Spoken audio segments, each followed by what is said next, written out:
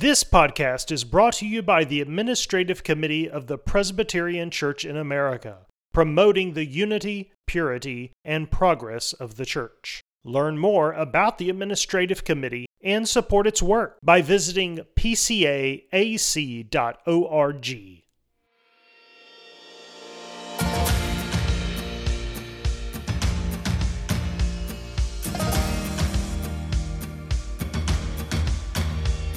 Welcome to Gifts and Graces. All Christians have communion in each other's gifts and graces, says the Westminster Confession. So on this podcast, we help you and your church benefit from the gifts and graces of other parts of Christ's body. Each episode, we bring you a seminar, sermon, or discussion from church leaders across the country and around the world, designed to promote the unity, purity, and progress of the church. This is Gifts and Graces.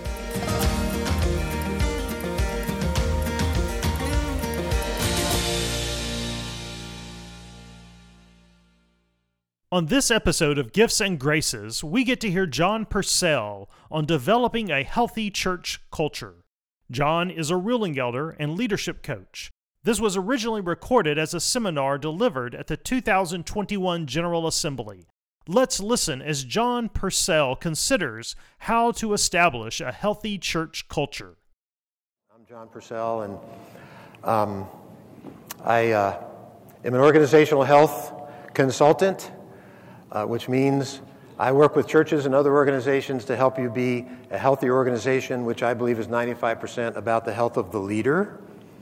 And physical health is important, but spiritual, emotional, and mental health is more important when it comes to leadership overall, so that's the arena that I'm in. I also have a CEO roundtable ministry out of a national organization called Truth at Work. So I have a bunch of men and women that are Christians that own their own companies, and we get together once a month to talk about how do we do that? How do we do that according to God's Word? Why did He give us these organizations to lead? So I'm thrilled that you are here. This is going to be about something that's become more and more and more near and dear to my heart over the last few years. 2 years ago, last General Assembly, I did a seminar called How to Build an Ephesians 4 Church, where speaking the truth in love is the norm and not the exception. What I have found, and continue to find is we don't know how to do that, and we don't even know what that looks like, or have not even seen a good model of a conversation even, where having a difficult conversation and speaking the truth in love works. So I'm not giving up on this topic because I believe that it's on God's heart. So that's why we're doing this, creating an open culture.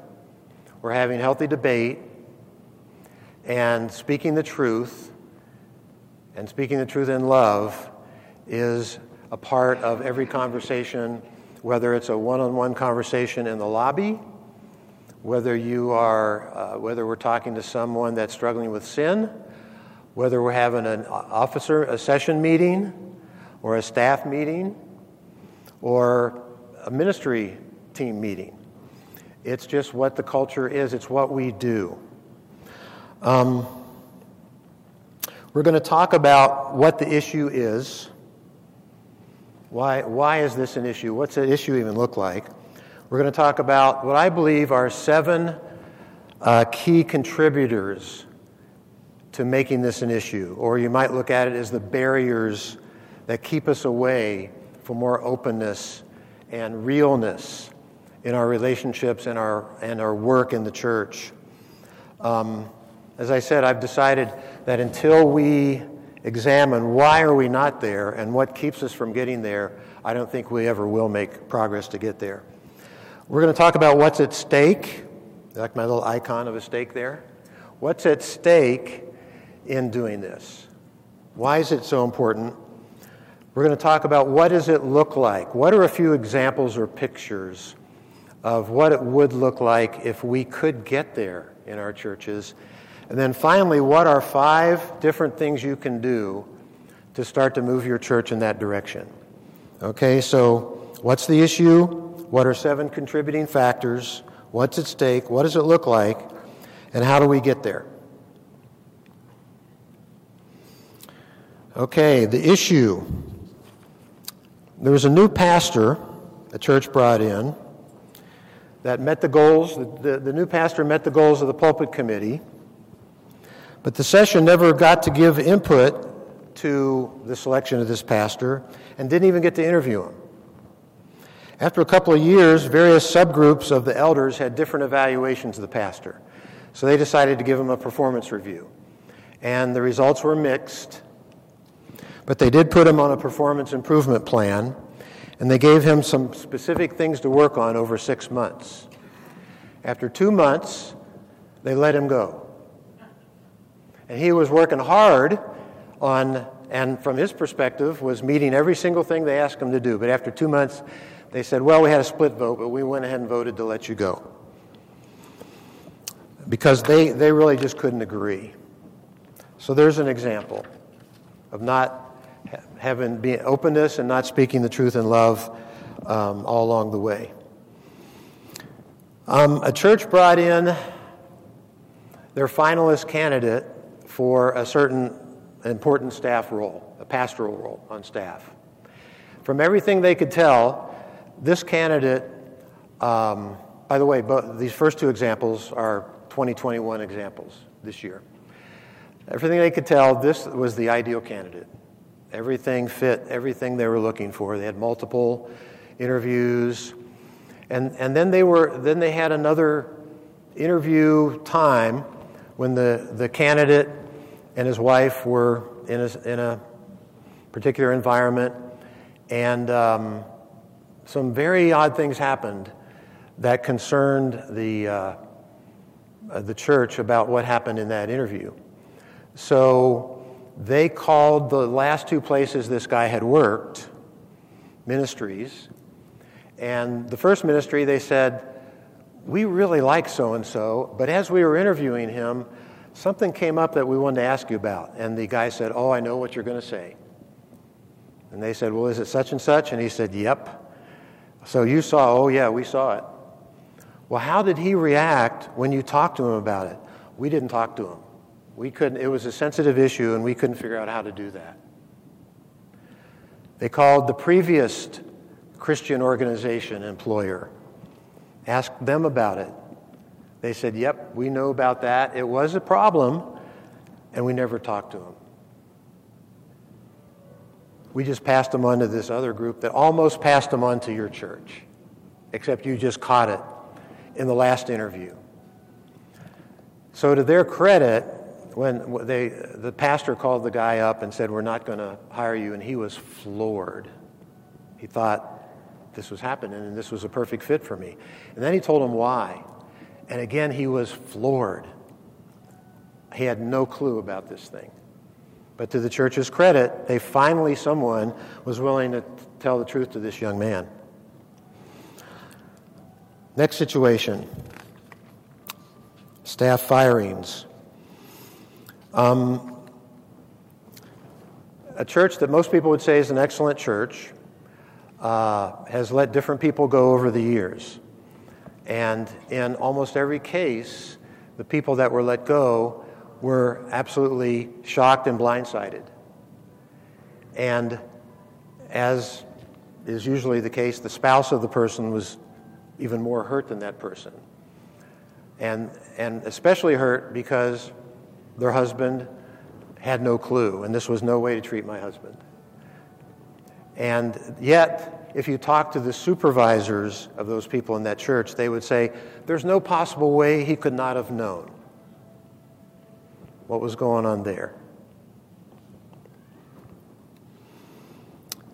Staff quitting. There's a church that brought me in because they had a lot of staff that had left over the previous year. And so I interviewed all the staff, former staff, present staff, and then I went back to the leadership and said, the issue here is that there's a common theme, and that's that you have a culture of fear and subtle intimidation by the senior pastor.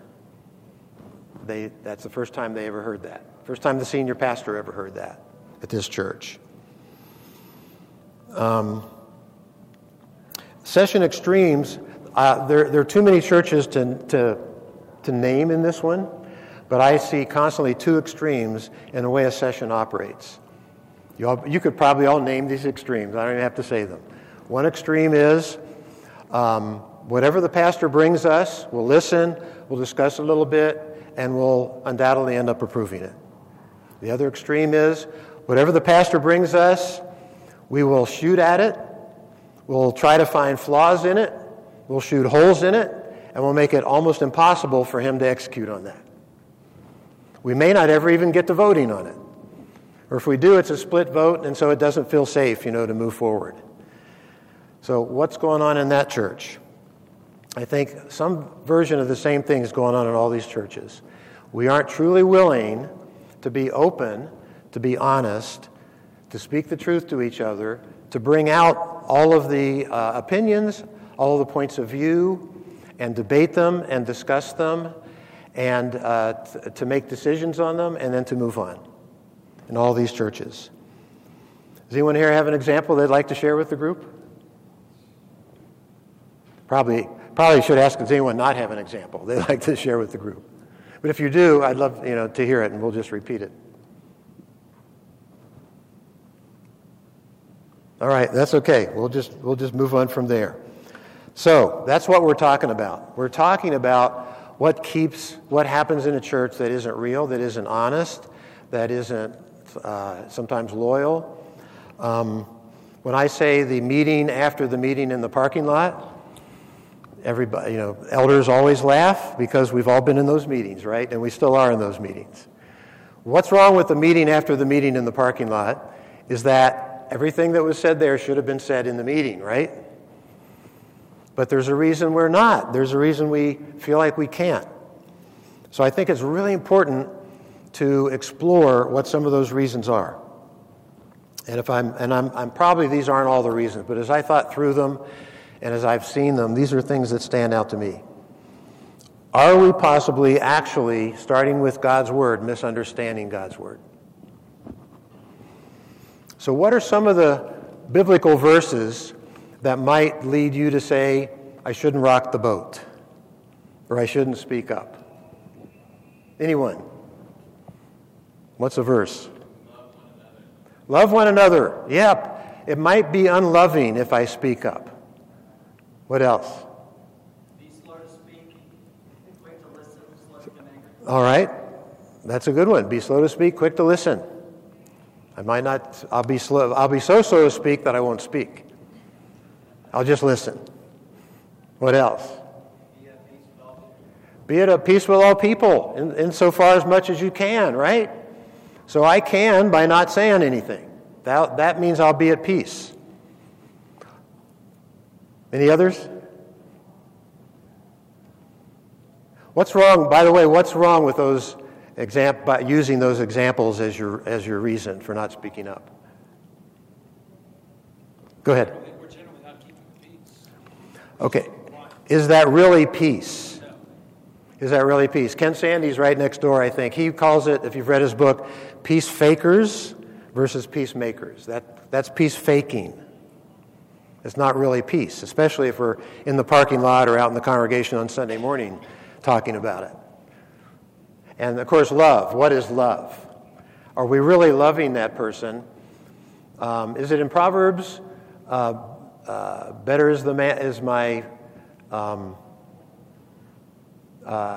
an enemy that speaks the truth than a friend that doesn't. Something like that. I paraphrased it. Better than an enemy that speaks the truth than a friend that holds back on speaking the truth. So, thank you. Yes, faithful are the wounds of a friend. Yeah. That friend has loved you better than the person that didn't speak up. That's good. Yeah, 1 Thessalonians 5:13 is to be at peace with each other. Colossians 3:12, be compassionate hearts, kindness, humility, meekness, patience, forgiving each other. Forgiveness is one that we didn't bring up. I'm just being forgiving. And above all these, put on love. Put on love. Hebrews 13:17, obey your leaders and submit to them. We could use that one, right? We're just submitting to our leaders by not speaking up. Or James 3, the power of the tongue.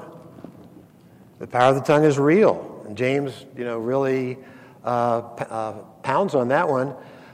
So we don't want to, we don't want that to be our offense, that our tongue is harming people. So those are all reasons that we can avoid speaking up, that we can not tell the truth, or we can sugarcoat the truth, or walk around the truth, or not truly engage in a conversation, or just engage lightly and then back off. Okay, those are all reasons. Number 2, a lack of connection with our own hearts. A lack of connection with our own hearts. This is very personal to me because until 15 years ago, I had a huge lack of connection with my own heart. And even though my personal profile would be that I would be a very challenging person, there are a lot of times when I wouldn't because of stuff going on in my own heart that I didn't know about. James 4 says the causes of quarrels and fights among us are our passions and our desires within us. In other words, our hearts aren't in a good place. And understanding our passions and understanding our desires is really, really core to being able to do what we're talking about. We really have to do work in our own hearts. And that can hold back a more timid person, that can hold back a more strong person, or a more strong person can tend to speak up and create harm because it feels unloving. But another kind of person, a more empathetic sort of person, can say, well, it won't, I need to make sure I love this person, so I'll speak with love, but I'll miss the truth. So lack of connection with our own hearts is a big one. Number 3, a lack of models. A lack of role models or examples and experiences. How many of you that are in the marketplace would say that we're better at this in my business than we are in my church? I was in the marketplace for many years. I would know that. We're better at this in my business than we are in the church. Well, why is that? So I'll give you a real-life example. So there's a ministry I'm going to mention more than once here called Wellspring Group, and we have a process called the Battle for the Heart. And it's something I'll recommend to you as a great, great experience to help build the thing we're talking about here. It impacted me greatly. So I was help facilitating a retreat called the Battle for Your Domain. And part of that retreat, one of the things we do is we model how to have a difficult conversation in front of the group. And we model it not by role-playing, but we use real ammunition. So I was asked if I would model it with the founder and the executive director of the organization, a guy named Larry. I was the board chairman at the time. So our modeling was board chairman talking to executive director. He didn't know what I was going to be talking about. So we sat down with chairs up here on the platform, and I said, Larry, over the last year, one of our jobs as your board is to support you and to love you well. And love you well by holding you accountable and coming alongside you however we can. And he was trying to write a book. I said, when it comes to writing this book, I know there are several times that I personally ask you, how can we help? Every time you said, I'm good, I've got it covered, so-and-so's helping me, and so-and-so's come alongside and is helping to be a proofreader for me.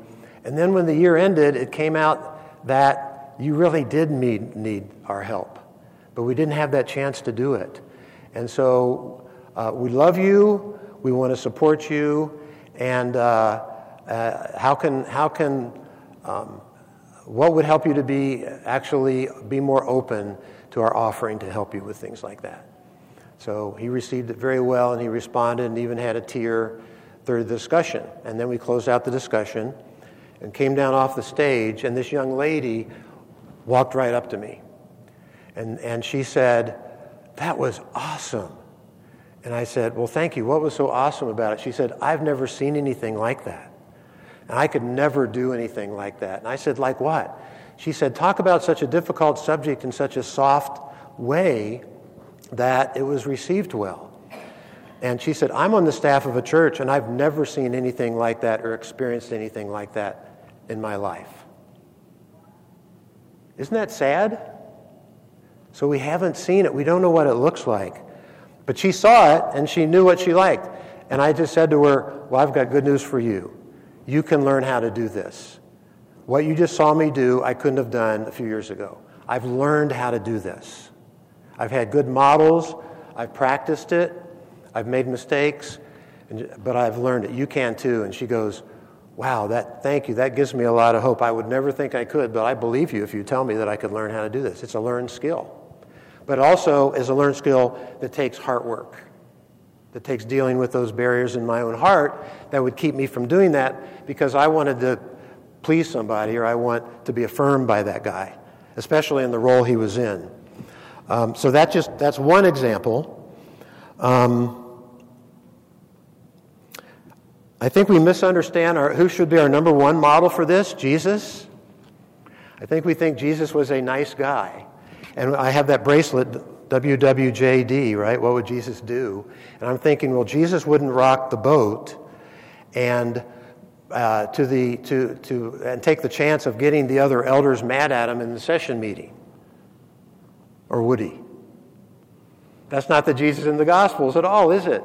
But we tend to think, to be like Jesus, I can't make someone mad, someone get upset at me. Well, no, not if I do it the wrong way.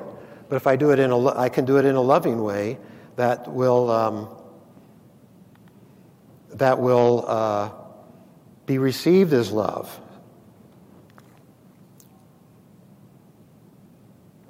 I think we also have dysfunctional church cultures that prevent our churches from functioning in a way that builds organizational health. And I find this a lot in churches when I go in and do what I call a needs analysis. I'll interview all the key leaders, and the real culture of the church comes out through what they share with me. So cultures can be changed. Some of you pastors have gone into cultures that have been dysfunctional. Some of you are in them right now. It takes hard work to change them, but cultures need to be changed if they're like that.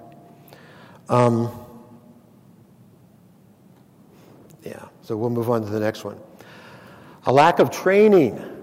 You can actually be trained on things like this. I've developed a training on how to do this. If you want an expensive training on it, there's an organization that will charge you a whole lot of money to train your people, but they'll do a great job in it. When did we ever get trained in how to have difficult conversations? And when I do the training, I absolutely do role-playing. You've got to experience it. I pair people up and I ask them, come up with a real scenario from your organization and talk about it. So lack of training. Number 5, false choice between truth and love. So how often do we think, if I speak the whole truth, it'll feel unloving? Or if I am truly loving with this person, they won't hear the whole truth. That's a false choice, but it's an important one. So we feel like truth and love are on a pendulum, and way over on one side is truth. But if you're way over there, if you're speaking the truth, you can't be loving. And you'll probably lose the person from your church, for instance. Or if you're way over and really loving, you've got to sacrifice the truth. Well, I believe that in God's economy, that with God, there are two pendulums. There's a truth pendulum and a love pendulum, and they both exist. What you don't want to do is come halfway down and say there's one pendulum, so I'll give you half truth and half love. I'll love you a little bit, and I'll give you a little bit of the truth. That's not loving at all, and it's not truthful at all. And you can replace truth and love with the fact that God is our judge, and God is also our loving Father. So God is both, and He doesn't sacrifice either one. Or you could say results in relationships. This is something I talk about all the time, that we are to focus on getting results. Like Jesus was on mission, totally on mission. No one was ever more on mission than Jesus, but no one was ever more loving than Jesus. So relational and results. Here's a challenge. We're wired one way or the other.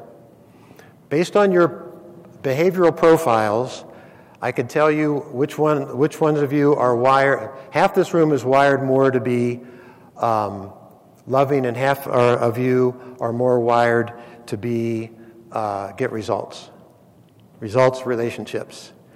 20% of us have both in our profiles. 80% only have all your traits are one or the other, all of them.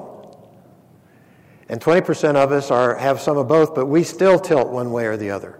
I've got both traits in me, but my tilt is strongly toward results.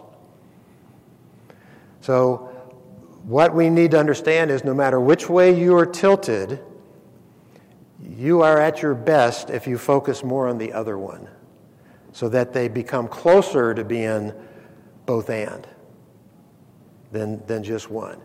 So I was coaching a young pastor that his profile was all relational. He was so extroverted. He would drop things at a moment's notice. He'd be working on his sermon. Somebody needs me. Boom, I'm out of here. So I asked him this question. I said, based on your tilt, can you think of any situations where you've actually harmed relationships by not focusing more on results? He said, after a long pause, my pause was because I was feeling the pain.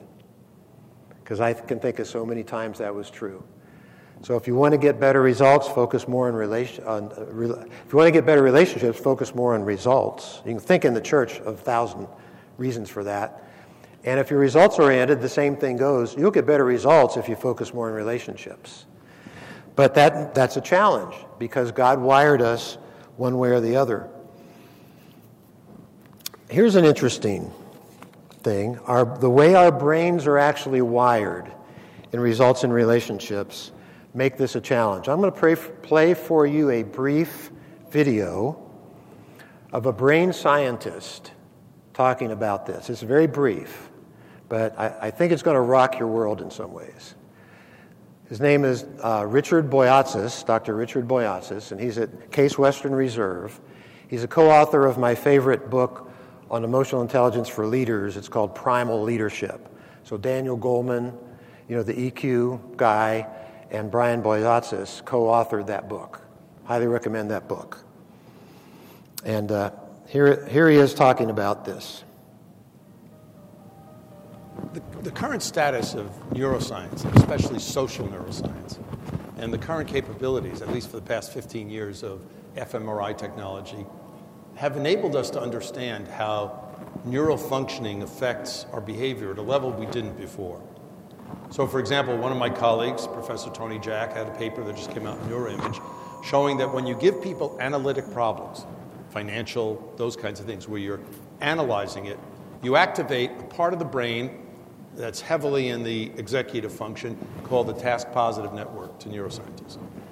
He also showed that when you give people social problems, someone crying, someone asking for help, someone asking somebody else out on a date, that you activate a different network. He calls it the social network, which is a subset of the default mode network. It's in a different part of the brain. What Tony showed is that these two networks have almost no overlap. But people had known that before. What Tony's data made very clear is that when you activate the task-positive network, you suppress the social network, and vice versa. So every time we take people who are in business, every time we take MBA students and say, we're going to teach you accounting, we're going to teach you finance, we're going to teach you economics, we're going to teach you operations, we're going to teach you strategy by studying cases, we're going to teach you leadership by studying case studies of leadership, the only thing we're doing is activating the task-positive network. So most people in MBA programs graduate with deficiencies in the social realm. They know how to analyze the hell out of things going on in the organization, but they don't know how to do anything. And what's worse is, because the task-positive network closes you down, they don't even notice the people around them. Now, to be effective in any leadership role, you have to be able to solve problems, and you have to be able to deal with people. You have to be able to focus, and you have to be able to be open to new ideas. We think the most effective leaders cycle back and forth between these networks in under a second.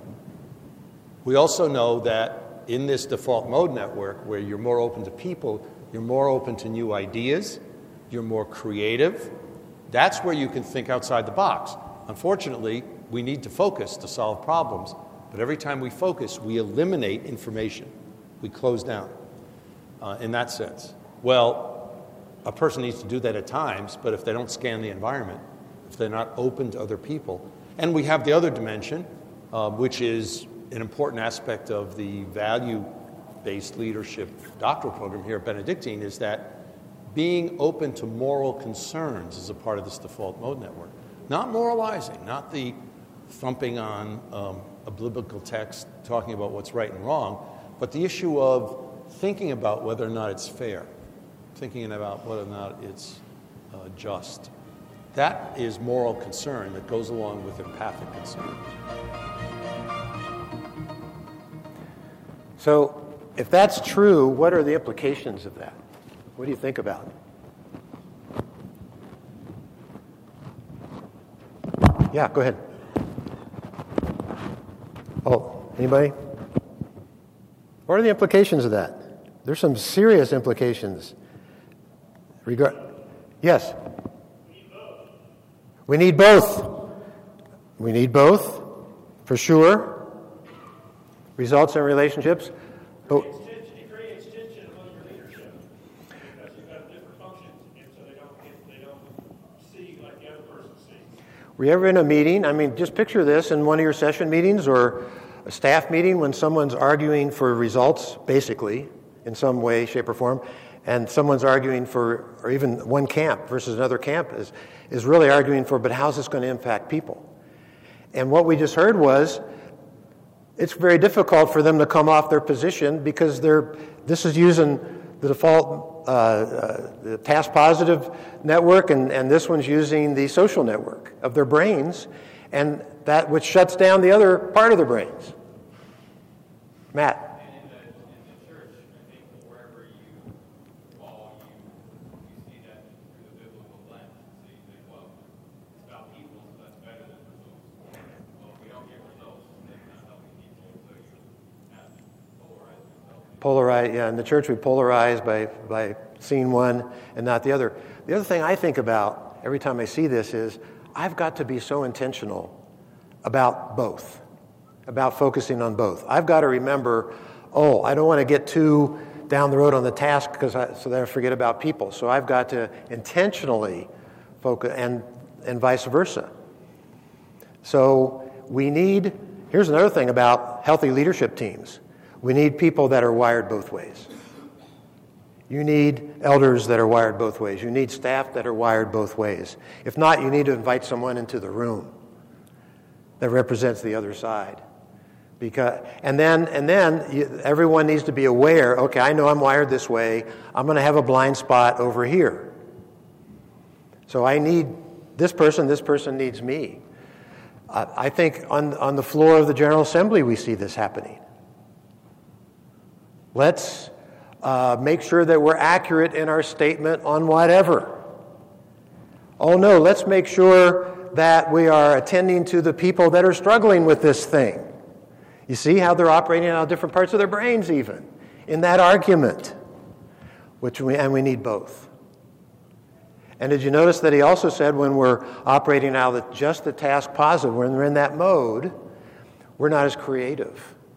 We don't come up with as broad of a spectrum of potential answers and solutions and ways to go about things, which is ironic. Let's just really focus on solving this problem. We're not going to be able to solve the problem in as creative of a way. So that's why, they say that we need to get away. We need to go for a walk. We need to go to the mountains for a strategic planning retreat as a team, so that we can, and we don't just need to work every minute. We need to play together. We need to do things together. We need to forget about it so that God can free up the parts of our brain that He designed to work that way. I don't know why He did, but He obviously did. So these are 7 pretty compelling, you can call them factors, contributing factors. You can call them roadblocks to having an open culture, or you can call them excuses for not buckling down and doing the hard work of speaking the truth and just letting it go. Okay, what's at stake? This will go quickly, this one. I believe these 8 things are at stake. Imaging God, truly imaging the God who is truth and all love. All obedience and all grace at the same time. True biblical community.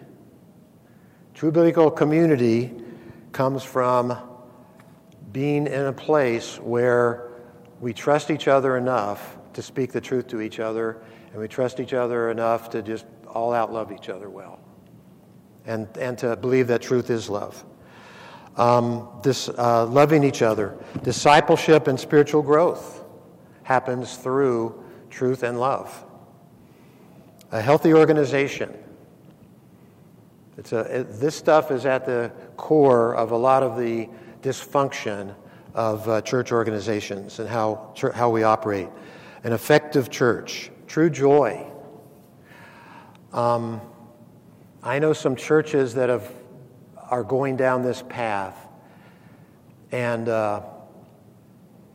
have experienced this among their session and among their staff, and I got to help them in some of this, and got to go back and do a 1-year checkup, and I went around and asked everybody how they were experiencing, where they were at right now. This was an executive session of eight men, and there were glowing reports, but the best part was when I got to the senior pastor, and he looked at those men, and he said, "The last year has been my best year out of X number of years of pastoring."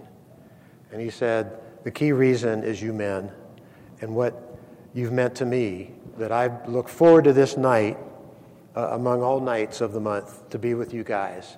And not because you've been easy on me, you've been hard on me, but we've been in this community together where we have this kind of stuff working." I saw true joy being expressed by him about what was happening there. And then glorifying God through a more beautiful bride. So that's what's at stake.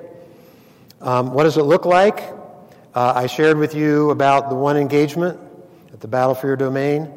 One church called me in to coach a young leader that was going off the rails in his relationship with people and staff outside of his department.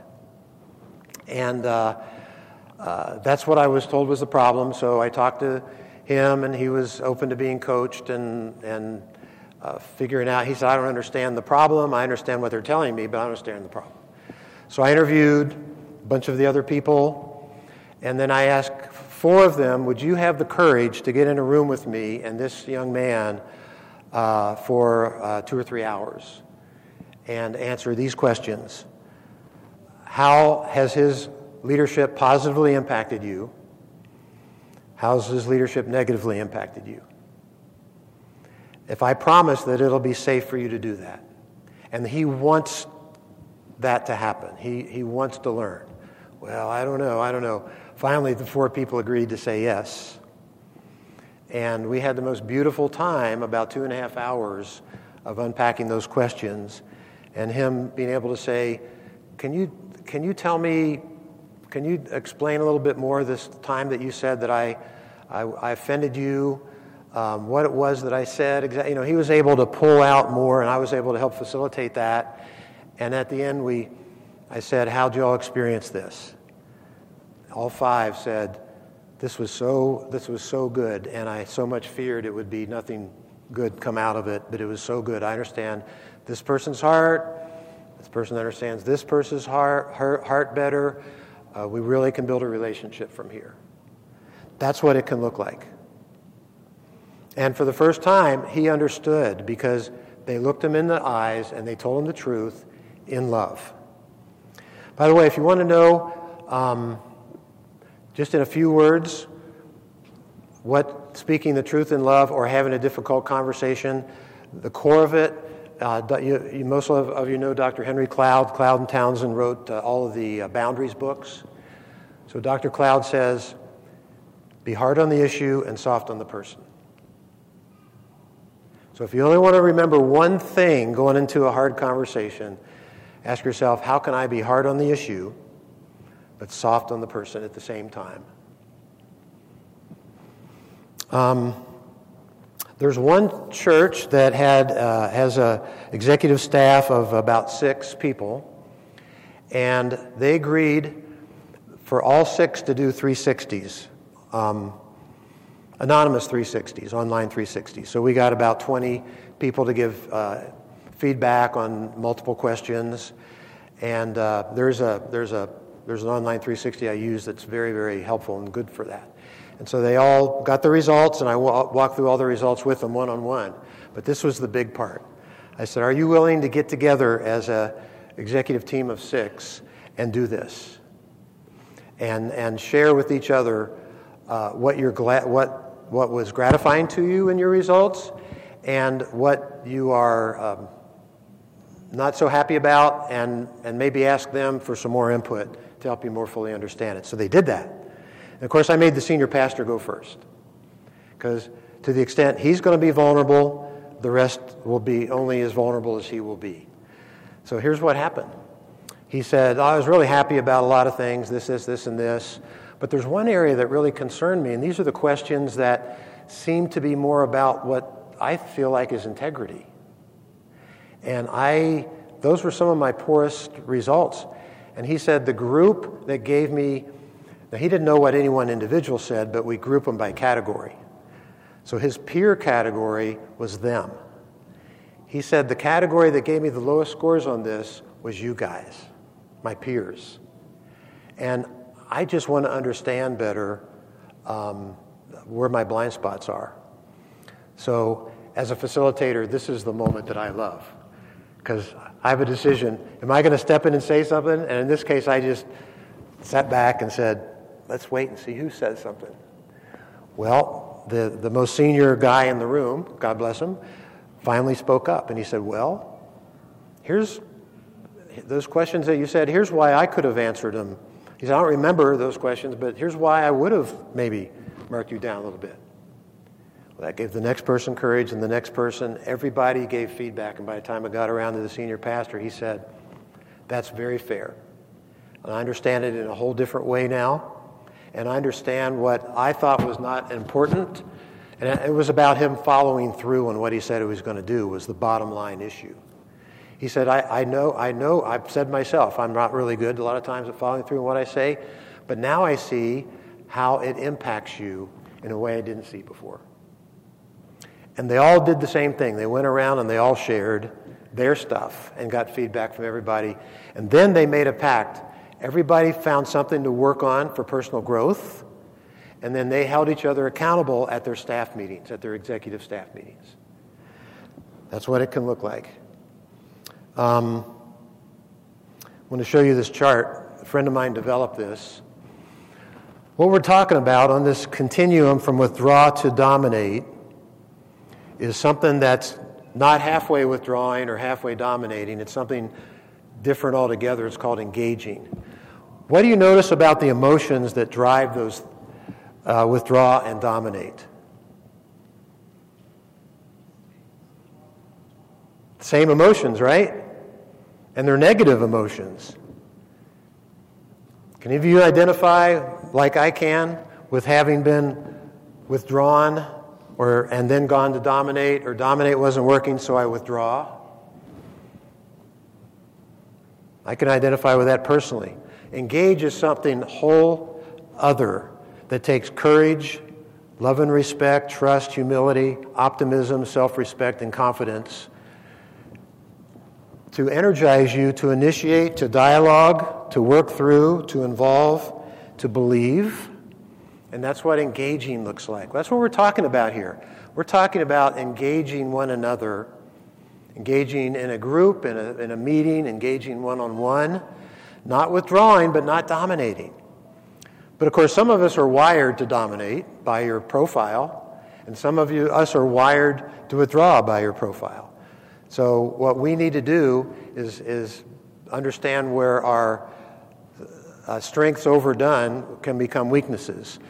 It's a strength to not be, always try to dominate, but if you overdo that, then you're not going to engage.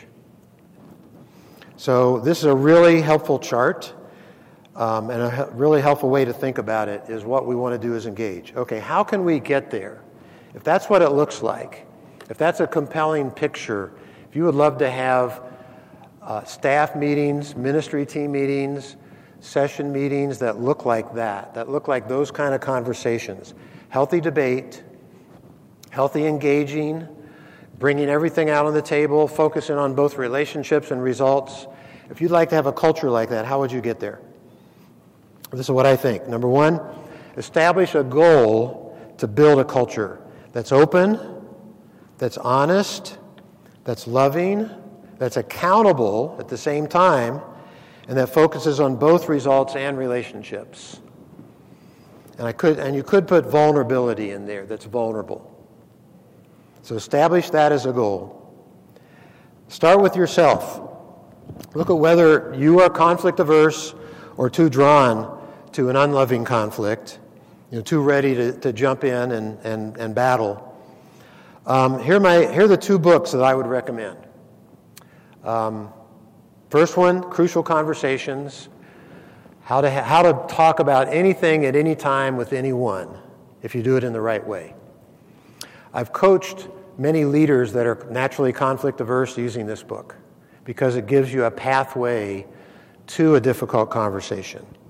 And it would be helpful in a meeting just as much as in a one-on-one situation. And Everyone Culture is a book that blew my mind. Some consultants found 3 companies, secular companies, in very different industries that all came to roughly the same place of building this kind of culture that I'm talking about. Not based on biblical foundation, just based on the fact that it gets us to our mission better than the opposite does.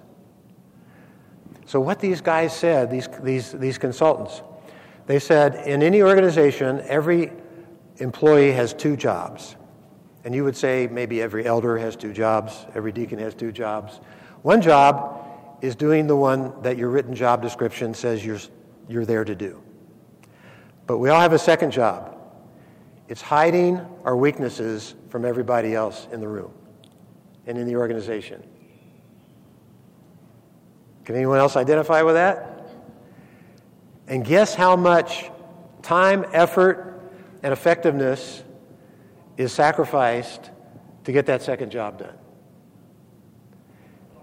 What would the organization look like if you could create a culture where everybody gave that job up? And there was no shame in having a weakness. The shame would be in not admitting your weakness and not being vulnerable about it and not working on it if it was a weakness that was hurting the team. Just imagine a culture like that. Well, this book, In Everyone Culture, describes 3 companies that are working hard at building that kind of a culture. And then, starting with yourself, I mentioned the Battle for the Heart experience, organization called Wellspring Group.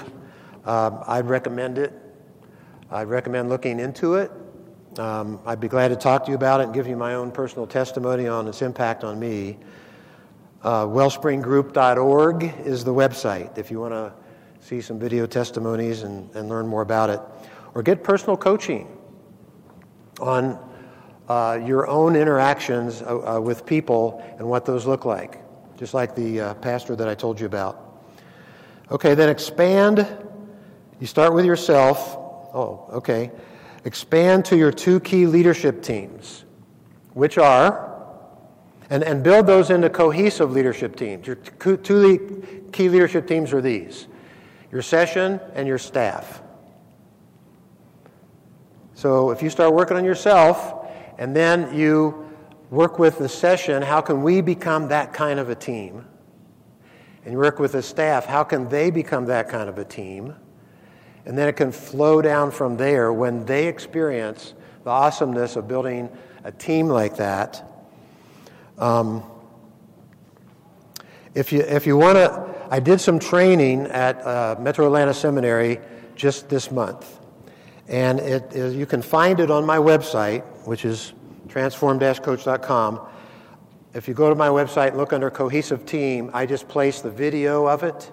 It was a Zoom training, so I just placed a video on it just 2 days ago on my website, so you can see it there. It's 40 minutes plus Q&A on how to build a cohesive team. The title of the training was How to Build a Great Relationship Between the Teaching Elder and the Session. But it's about how to build a cohesive team. Do a team workshop based on good, healthy team models and a good behavioral profile. If these two teams are too big, make them smaller teams. Now, what's too big? Patrick Lencioni wrote the book, great book, The 5 Dysfunctions of a Team. I do my team building based partially on his book. He says he's never seen a team that was truly cohesive according to his team model that had more than 8 people on it. So what happens when you have more than 8 elders? You should have an executive elder board. It's called, under the Book of Church Order, it would be called a governance commission. Why? So that they can be a healthy governing team and free the rest of the elders up to shepherd.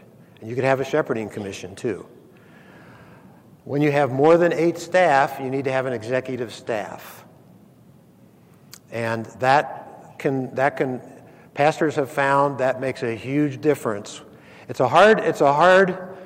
I was there when Perimeter Church passed that size, and we had to have an executive staff. It's a hard thing to do, to say, you can't be in the room. Of course, some people say, thank you, I don't want to be in that room.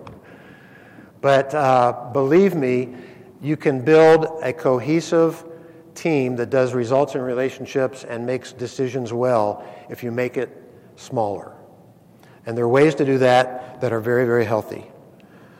You can do training on having difficult conversations. Tell your life stories to each other. If you want to get to know, you have to get to know each other to build a healthy, vulnerable relationship. And so telling life stories, having a life story retreat is a great way to do it. Consider that battle for the heart process that I suggested to you. And as you do these things with your elders and with your staff, you'll be building those teams, you'll be training your elders and you'll be training your staff in this culture. Change your meetings. So Lencioni also wrote a book called Death by Meeting. I highly recommend it. If you've got the advantage, what he shares in that other book is in the advantage also. Death by meeting. That's what we all think, right? Meetings are bad. Great quote from Lencioni. Only bad meetings are bad. Meetings don't have to be bad. A meeting is a leader's stage. A meeting is where a leader gets real work done. So if real work isn't getting done in your meetings, your staff meeting, your session meeting, your ministry meetings, it's because you need to change your meeting. And here are 2 recommendations. Open every meeting with a check-in and close every meeting with an evaluation. So here's what that looks like. The check-in is, before we get down to business, how's everybody doing today? Really? As you come into this meeting, you're carrying burdens, you're carrying preoccupations, you're carrying pain, you're carrying joy. How are you coming into this meeting? It's not one of those, how you doing? Fine, good, okay. It's, I really want to know. And sometimes stuff comes out where you say, you know what? That's more important than the rest of this meeting. Let's talk about what's going on with you. And or let's do that at another time, and but we need to talk about it. So do a check-in before. I've gone into churches where I've never been before, and I've been with the session, and I'll go around and do this with the elders. I've had stuff come out. I had an elder one time. See, I went first, and I was vulnerable. So the next elder was kind of vulnerable. We got to the 4th elder. He said, my wife is an alcoholic, and we've tried everything, and blah, blah, blah. And I thought, well, this is very tender, but here's what blew my mind. When we took a break,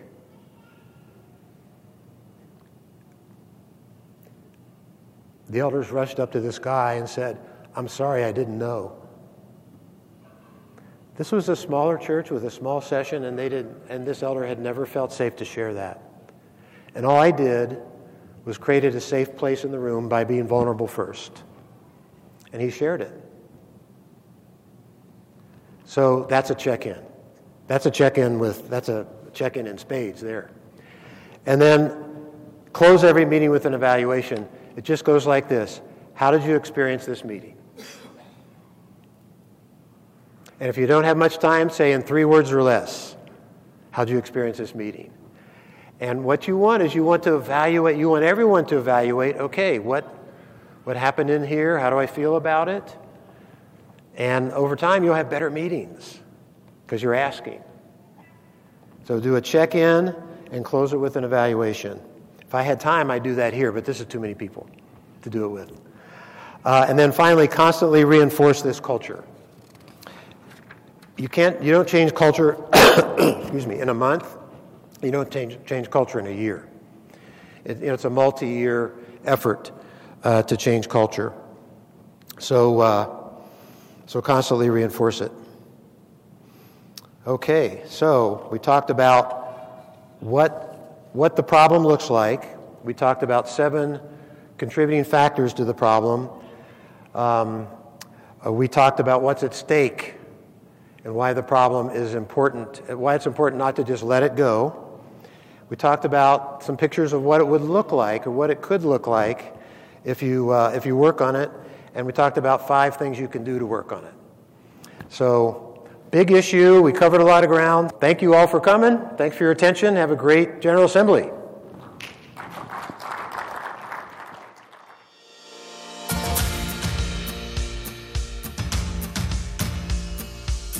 You can hear more talks like this by subscribing to the Gifts and Graces podcast. You can also hear more content like this by attending a seminar at General Assembly. They are free and open to the public. Find out times and locations by visiting pcaga.org. Thanks for listening to Gifts and Graces.